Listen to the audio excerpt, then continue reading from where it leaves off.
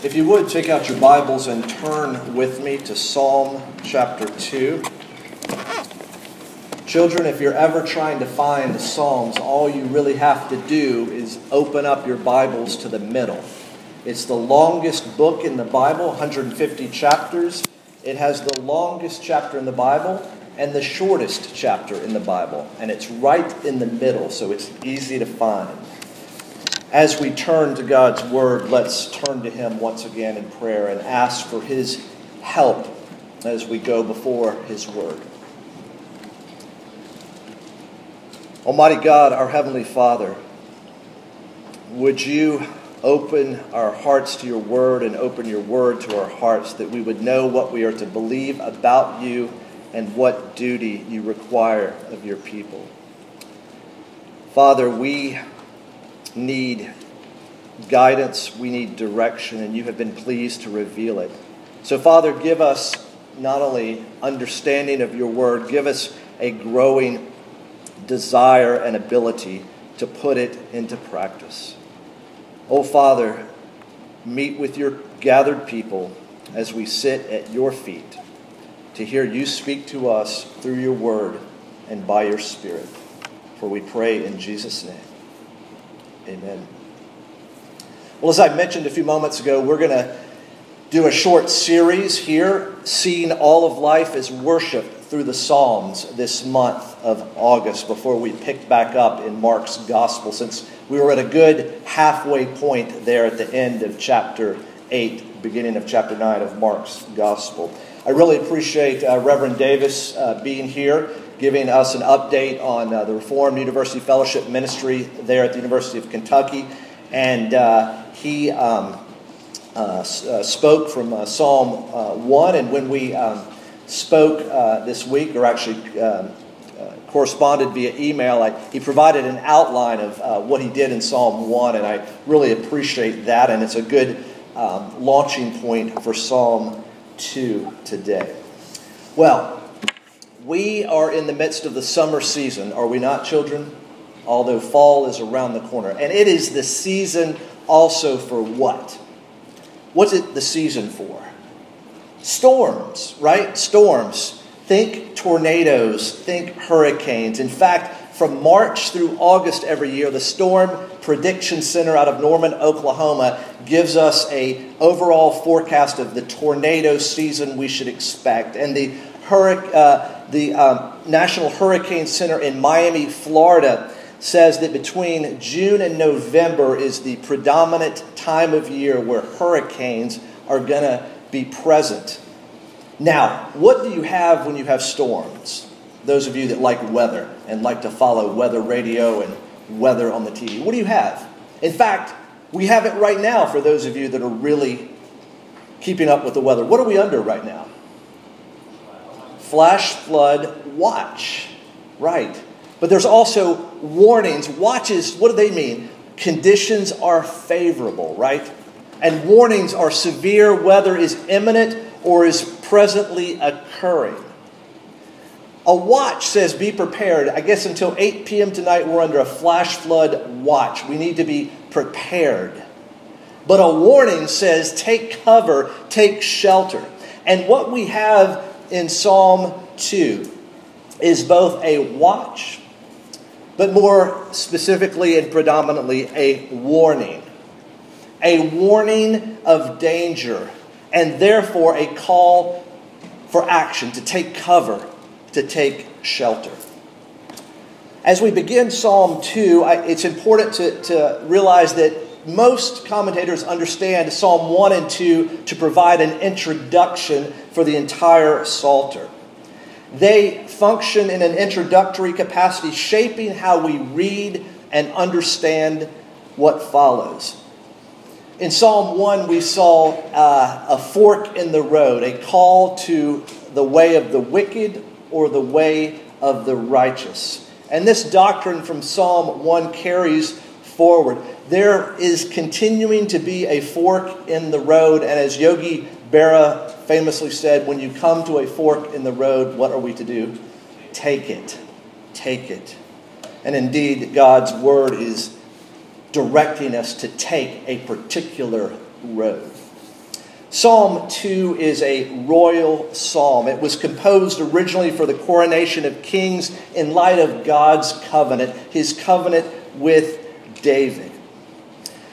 Psalm 2 will help us understand what human kings are unable to do, God would accomplish through his anointed one. And it's important to keep in mind that there are two horizons in view. We will see words about the human king, but also the promised Messiah. There's a hope and an expectation present. And indeed, we view Psalm 2 through the lens of the New Testament. That's one reason why we wanted to read Acts chapter 4, because we don't just go directly to Psalm 2. We see it in light of the full revelation of God. Again, Psalms 2 serves as an introduction to the Psalms. These 150 individual songs divided into 5 books that are at once familiar and foreign. They're familiar in that they express the range of human emotion, joy and sadness and fear and distress. But they also are foreign because they were written over 1,200 years between the 15th century BC and the 3rd century BC. And we have a hard time sometimes understanding the original context. Not only do we not understand it, but we don't even know what the original context was. These are songs and prayers offered to God by Israel. It's a hymn and prayer book of the church. And you'll notice, children, when you look at the Psalms, what does it look like? The way it's arranged. It looks like poetry, doesn't it? And not prose. Now, even though it is poetry, it is absolutely true and it is historical. But that poetry causes us to slow down and to think and reflect, to inform our intellect, to arouse our emotions, to direct our wills, and to stimulate our imaginations. The Psalms are diverse. There are 150 of them, but they're unified because they're centered upon the one true and living God, and they expose the divine human encounter. Now, when we read the Psalms with faith, we come away not just informed, but transformed. The Psalms have been from the beginning at the heart of the church's worship. Y'all may be familiar with some churches that only sing the Psalms as the hymn book of Israel, as the hymn book of the church. Well, that's exclusive psalmody. And to be sure, there are merits to that. But we also want to think about what we practice here, and that is inclusive psalmody. In other words, not excluding the Psalms, but including them. And what did we sing when we sang hymn 314? We sang Psalm chapter 2. Inclusive psalmody. For those of you that were with us a few years ago when we looked at worship from John chapter 4, we saw that true worship was biblically grounded and guided, God-focused, Christ-centered, and Spirit-enabled.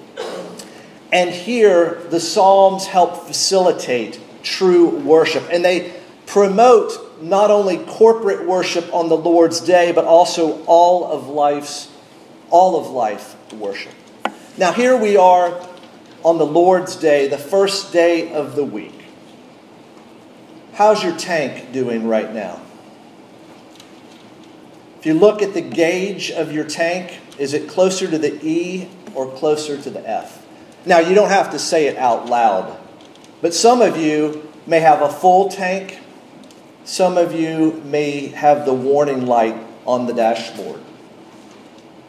How are you? Do you know where you are today? Are you lost in life right now? Are you confused, or do you know exactly where you are? Well, my friends, worship on the Lord's Day, the first day of the week, is the place to refuel, the place to be reoriented. Why? Because that's where God has promised to be most clearly and fully present in the congregation of his people. And you see around you other pilgrims, other folks on the way home. And so I pray that every Lord's Day, this is where, as it were, you will fuel up and your compass will be realigned as we worship with one voice and as we welcome one another as Christ has welcomed us. So the Psalms promote worship, and yet Psalm chapter 2 is a warning. It's a royal psalm, to be sure, with kingship as its main theme, as well as a few other psalms, but it's a warning. How and why? We need to take a look at the whole context. And remember, as we saw a few weeks ago in Mark, a warning is a gift of God's grace. So let's look now at this entire psalm, a poem with 4 distinct and balanced stanzas of 3 verses each. Let's look at now at the first 3 verses. The rulers rebel. Why do the nations rage and the peoples plot in vain? The kings of the earth set themselves and the rulers take counsel together against the Lord and against his anointed, saying, let us burst their bonds apart and cast away their cords from us. Verse 1 is a rhetorical question. It's really not a question, but rather it's a statement expressing 2 things, both astonishment and confidence. Astonishment at the senseless rejection of God's rule and God's ruler. It's astonishing because it's foolish to oppose God. And yet it's confident because it exclaims that such plotting of rebellion against God is pointless. It is and will be shown to be futile. Now, verse 2 provides a description of a gathering conspiracy. This conspiracy is one of restless motion, rage, and empty murmuring, plotting. Interestingly, the same word that's used in plot here, if you look back up to chapter 1, verse 2, and on his law meditates day and night. The righteous man meditates, and the wicked man plots. It's the same word back in the original language. And there's against the Lord and against his anointed. Anointed. Well, what is anointed? Some of you that are familiar with the scriptures may remember that there's Messiah, a transliteration of the Hebrew, and then Christ, a translation into the Greek. And when you see anointed, we are to initially think of the living Davidic king in view, as kings were anointed. And here, the Davidic king, all of the kings that come after David are in view. And yet, we will see that the ultimate reference to the anointed is to Christ, the King of Kings.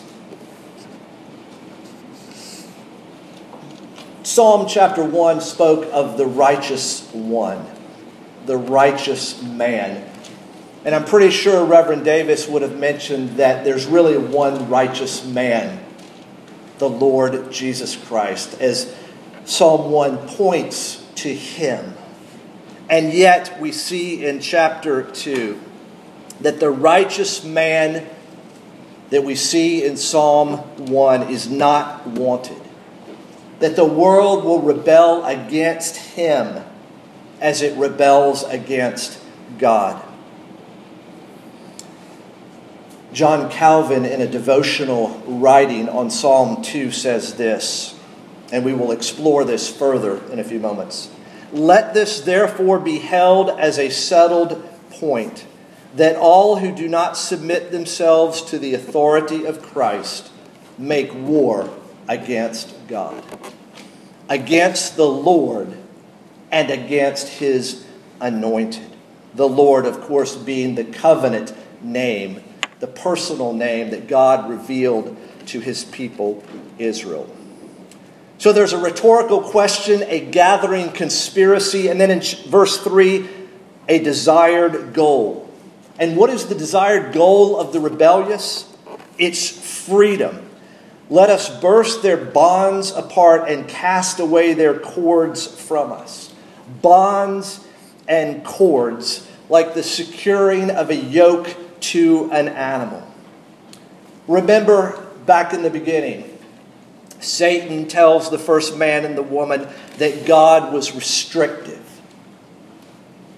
that God did not want his people to know. He did not want his people to do. God was restrictive.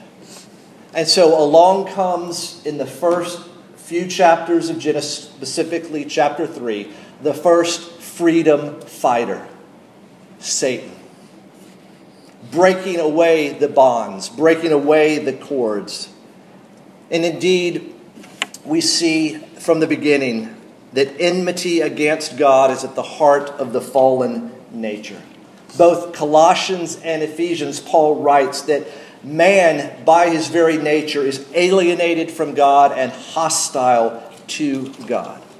And so we cannot begin to understand this psalm until we realize that it is an expression, it is a picture of the rebellion of the human heart against God.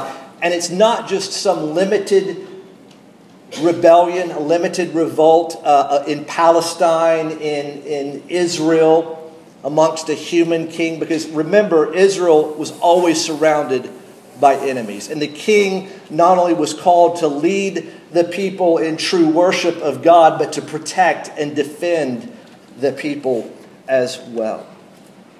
So here is a picture in these first 3 verses of restlessness and rebellion. God is rejected and there is no peace.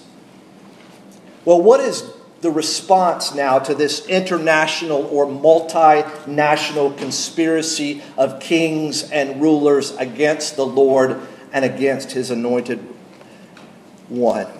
Let's look at verses 4 through 6. He who sits in the heavens laughs. The Lord holds them in derision. Then he will speak to them in his wrath and terrify them in his fury, saying, "As for me, I have set my king on Zion, my holy hill." What's the reaction of the heavenly king? The Lord laughs. The Lord laughs. There's a twofold response. First, laughter. God does not tremble, hide. Notice, God does not even rise. He simply laughs. Turn with me over to Psalm chapter 37. Psalm chapter 37, verse 12 and 13. The wicked plots against the righteous and gnashes his teeth at him, but the Lord laughs at the wicked, for he sees that his day is coming. Laughs. Not a humorous laughter, but a recognition of inherent power and authority over rebellion. In the heavens, not referring so much to distance as to power, a power that is out of this world, that is far out. Kids, when I was growing up, and especially because I had older brothers and sisters, they used to have a great response. Man, that is out of this world, or that is far out. Some of you in the 60s might have used that expression a little bit. But it's out of this world power. It is power that is far out. It is in the heavens. It's possessed by God.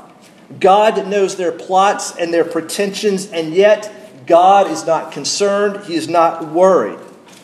It's understandable that sinners want to reject God's rule. Although it's understandable, the folly of this attempt surpasses belief. How can human beings expect to get rid of God? The imagery of what we see is clear. The intended message is clear. God's power is so great and his position is so secure that he need not take any coalition of human powers as serious threats to his rule. I mean, think about this. If you said the best high school team up against football team from here in Northern Kentucky versus the Cincinnati Bengals, well, who do you think is going to win? Probably the Bengals. But there's always a chance that the high school team could catch all their passes and the Bengals drop all of their passes, right? And the high school team could win. But not here. Not here. God's power is so great, He is unconcerned. He laughs. And indeed, for us, the only laughing matter really is the arrogance of the heart of rebellious man that presents itself. Not only is there laughter, but there is rebuke, and we see that in verse 5. The laughter turns to rebuke and pronounces judgment on the assembled conspirators. But if I have to say something, here is what I will say, says the Lord. The Lord's voice, which has been silent thus far, will have the final say. And then moving on from rebuke is the installment of the king. The Lord speaks of the appointment of his son to reign. Now when we see in verse 6, as for me, I have set my king on Zion, my holy hill. When we hear the word Zion, the name Zion, it's a synonym for Jerusalem. It's not only the city, but all of Israel.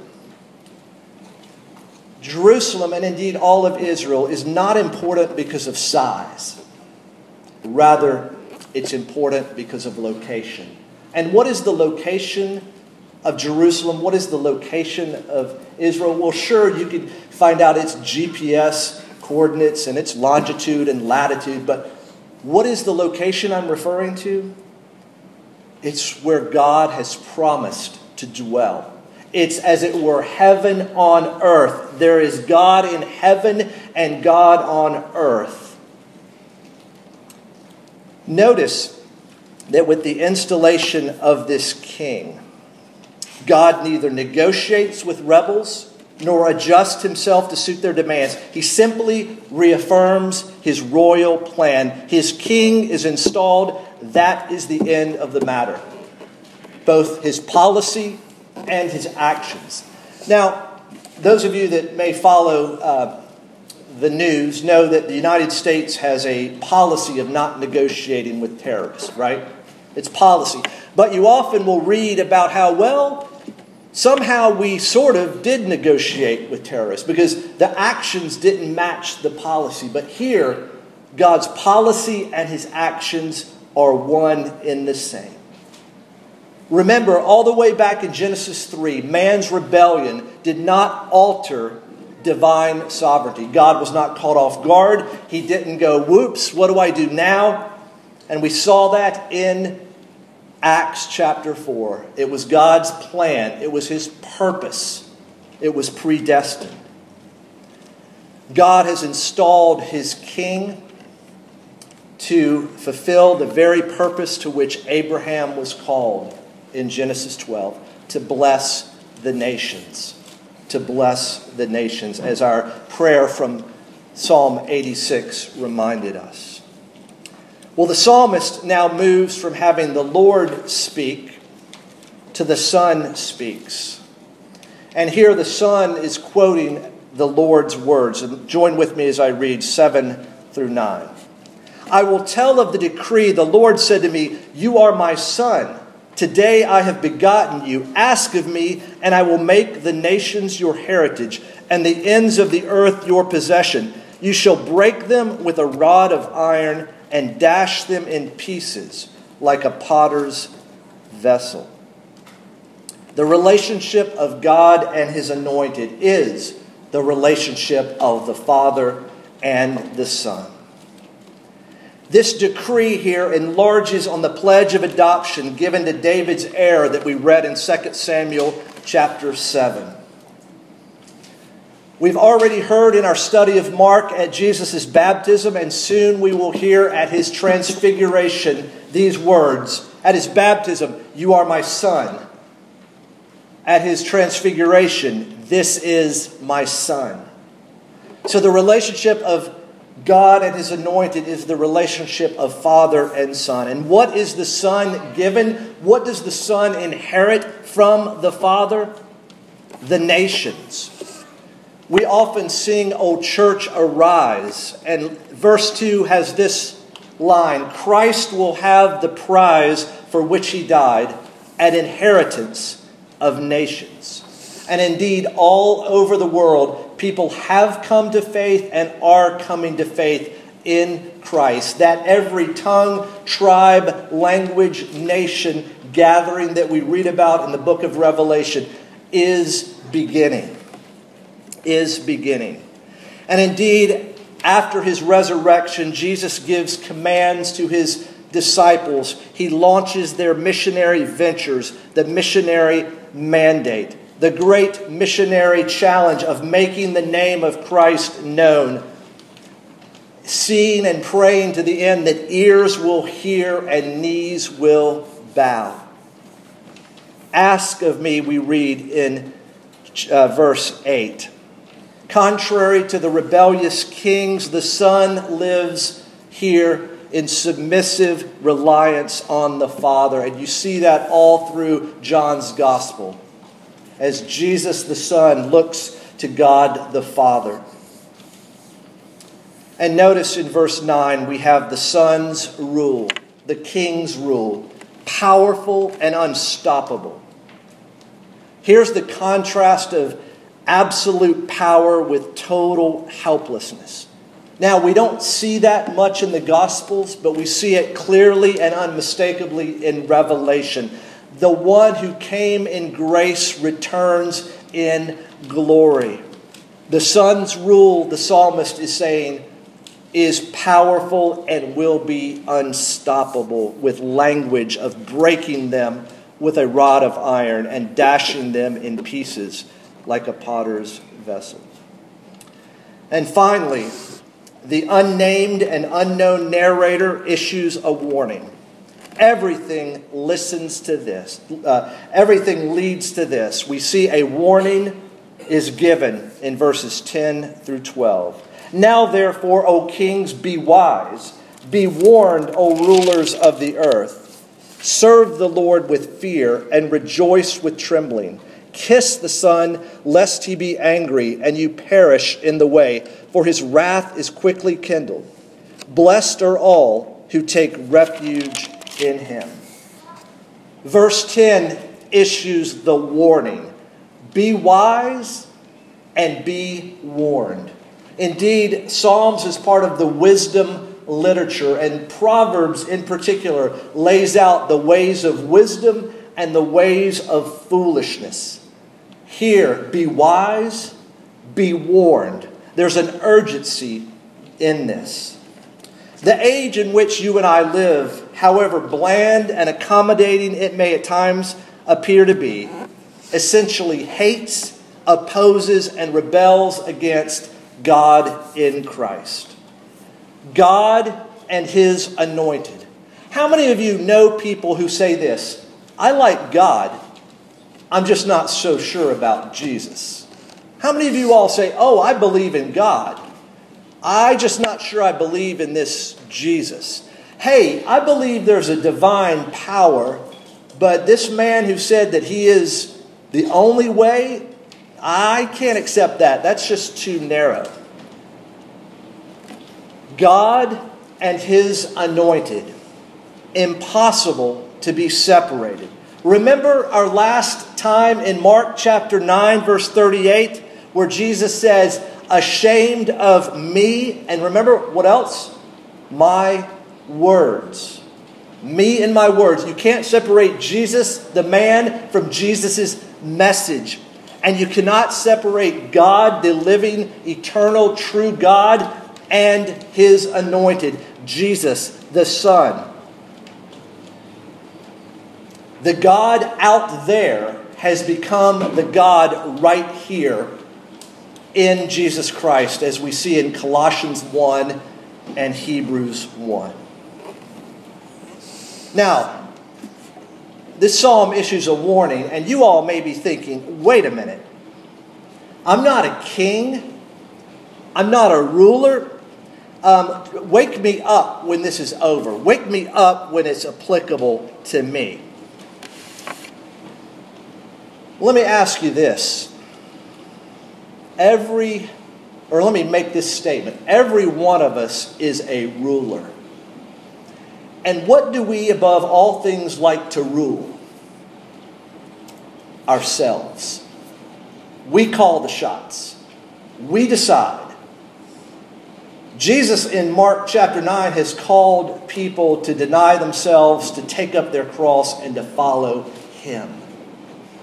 So my friends, whether you are a king with a crown or a queen with a robe or princes and princesses, all of us as rebels are really good at self-rule. So this warning, while initially directed toward the kings and the rulers, is most certainly directed to us as well. Following the warning, though, there is a call in verses 11 and the first half of 12. The rebellious nations that we saw in the first 3 verses are offered their only hope, which is submission. Kiss the Son. Kiss the Son, expressing grateful, loving submission. Jesus, throughout the Gospels, makes it very clear that you cannot have neutrality when it comes to Him. He basically says, either crown me or kill me, but don't be indifferent to me. Kiss the Son, submit to the Son, fall at His feet in loving submission. Indeed, there can be no service to the Lord without submission to the Son, because submission and worship go together. But finally, how does it end? How does this chapter end? Blessed are all who take refuge in Him. Look with me at chapter 1, verse 1. Blessed is the man. Look at with me at the end of chapter 2. Blessed are all. It's the conclusion of this initial introductory section to the Psalter. It ends with an invitation rather than an ultimatum. God invites kings who oppose Him to take refuge in the King. Grace, which has been building, breaks through completely in the closing line. Grace inspires the call. Just like the first 11 chapters of Romans lead to the call that begins at Romans 12. Just as the first 3 chapters of Ephesians talk about what God has done in Christ, and the last 4 chapters call us what we are to do in response. Grace inspires the call. Listen to this last verse again.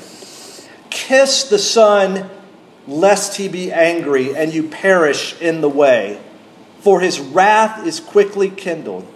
Blessed are all who take refuge in Him. One commentator makes a great statement. I wish I could have been the one to say this, but I'll most certainly adopt it. He says this: there is no refuge from Him, only in Him. My friends, hear that again. There is no refuge from Him, only in Him. There's the gospel. There's the bad news and good news of the good news of the gospel. Indeed, the only refuge from the wrath of God is the mercy of God. And where do we see wrath and mercy meet? God's justice at the cross. Finally, one commentator says this about these 4 sections. It's like 4 voices are speaking. The world speaks rebellion. The Father speaks and laughs. The Son speaks of His inheritance. And the Holy Spirit issues the warning and the call. Indeed, what we have in Psalm 2 is a warning. But we also have a call. The warning is issued and the call is extended.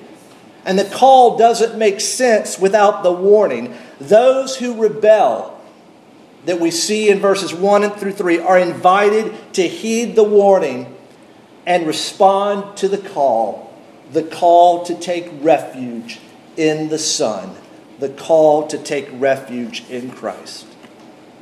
Indeed, the freedom longed for is the freedom found in Christ. For Paul writes, for freedom Christ has set us free. And Jesus himself says this, if the Son sets you free, you will be free indeed. And just like the Exodus from Egypt, God freed his people to do what? To worship him. So also, in Christ, our exodus from death and sin is to do primarily what? To worship. To worship Christ. To rest in him. To find our refuge in him. O congregation of the Lord Jesus Christ, find your refuge in the King, in the Son, in Christ. Let's pray. Almighty God, our Heavenly Father, we give you thanks for your word. We thank you that your word is indeed sharp. It is double-edged. It comforts, but it also convicts. It convicts, but it also calls. Father, we pray that we would live lives submissive to the Son, because the Son is the one who took our place and on our behalf lived the life that we should live and died the death that we should have died. He got the curses we deserve so that we would get the blessing he alone deserves. Oh, Father, would you continue to subdue our rebellion? Would we realize the futility of going against you and the joy and the peace and the security of submitting to you in Christ, in whose name we pray. Amen.